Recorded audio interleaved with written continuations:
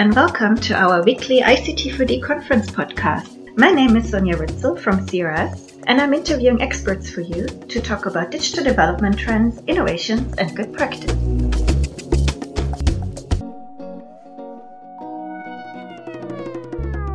Today I'm speaking with Mala Kumar. Thank you for joining us. Could you please tell us about yourself and your work at GitHub? Hi, Sonia. Great to be here. So my name is Mala Kumar. I founded and lead the Tech for Social Good program on the GitHub Social Impact team. Prior to joining GitHub, I worked in ICT4D, mostly in UX research and design for about a decade.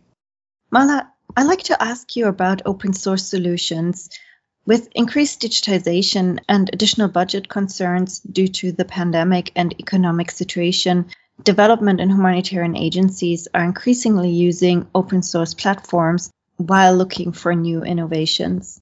GitHub has done some research on opportunities and barriers of open source adoption in the development and humanitarian sector. Would you like to share your findings with us?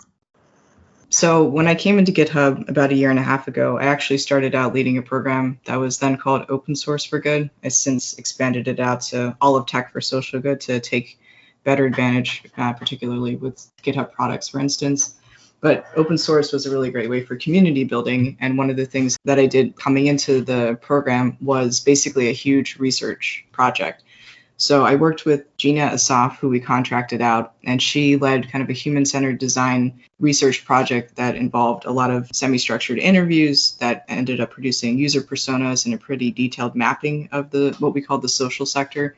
So basically any organization that positively advances or contributes to a sustainable development goal, human rights, social good, whichever framework or construct you want to use. I think it's kind of one of those like it when you see it sort of situations. Based on all of the research that she did that took even, I think, about 6 months or even more, we then wrote a report that we released in April 2020. So that report is called Open Source Software in the Social Sector. And you can download the report for free at socialimpact.github.com/report. Thank you. We've linked the report in the podcast description.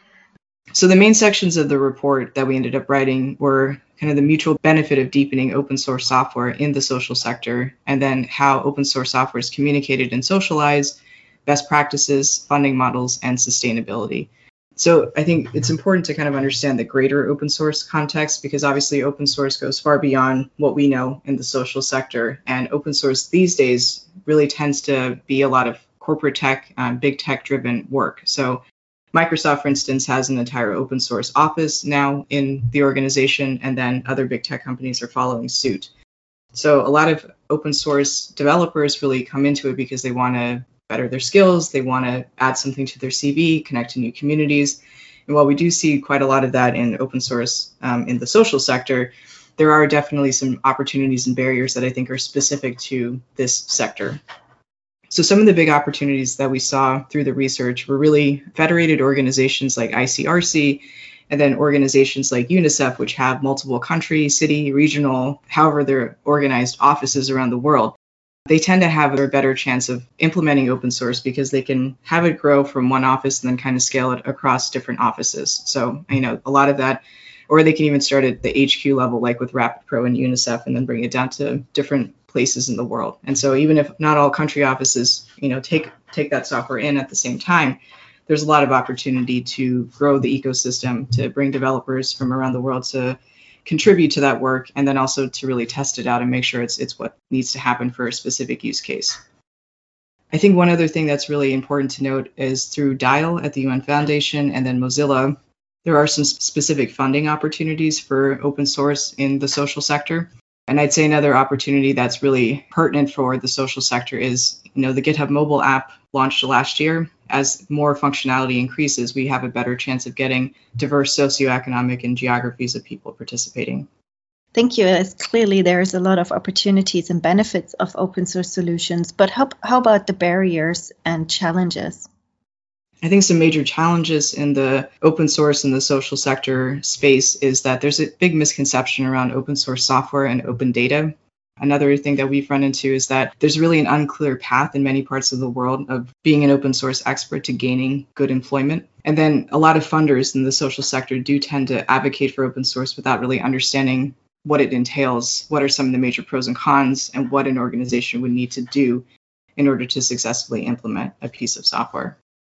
Mala, I would like to ask you, are there any specific innovations or initiatives you have seen over the last few months that you are really excited about?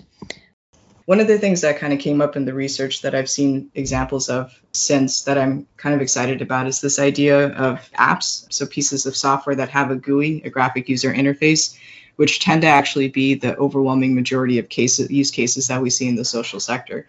So I'd say 19 out of 20 times, or even 49 out of 50 times that somebody approaches me with an issue using open source, it's because they want to basically take a tool that has a GUI and customize it for their use case.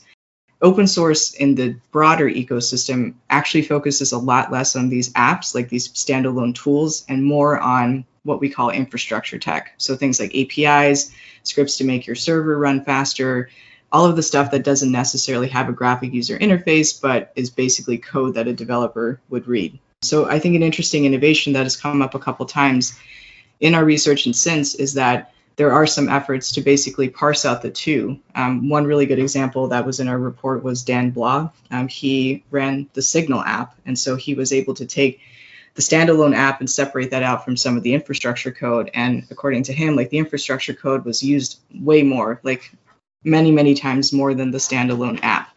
And so I think that's a really interesting use case where the social sector is really producing something that's of use to the greater world, and it can take off and be funded in different ways and really be, I guess, advertised or marketed or communicated in different ways than the standalone app.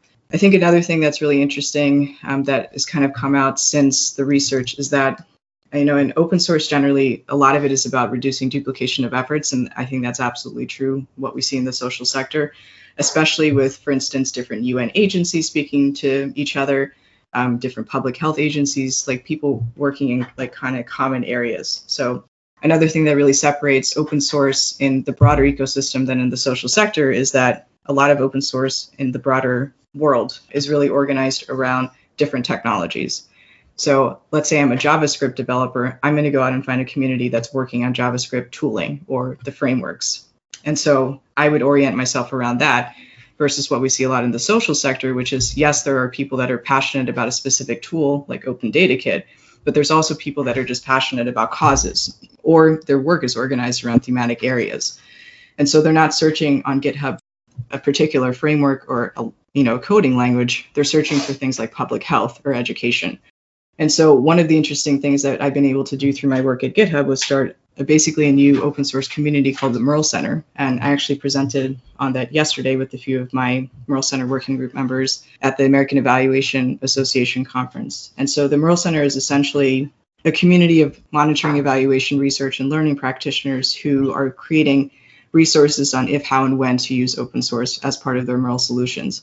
We run everything through GitHub repos, and we do everything on Google Docs. We have governance structures in place. We've got standing calls, and we've got a Slack channel or Slack workspace.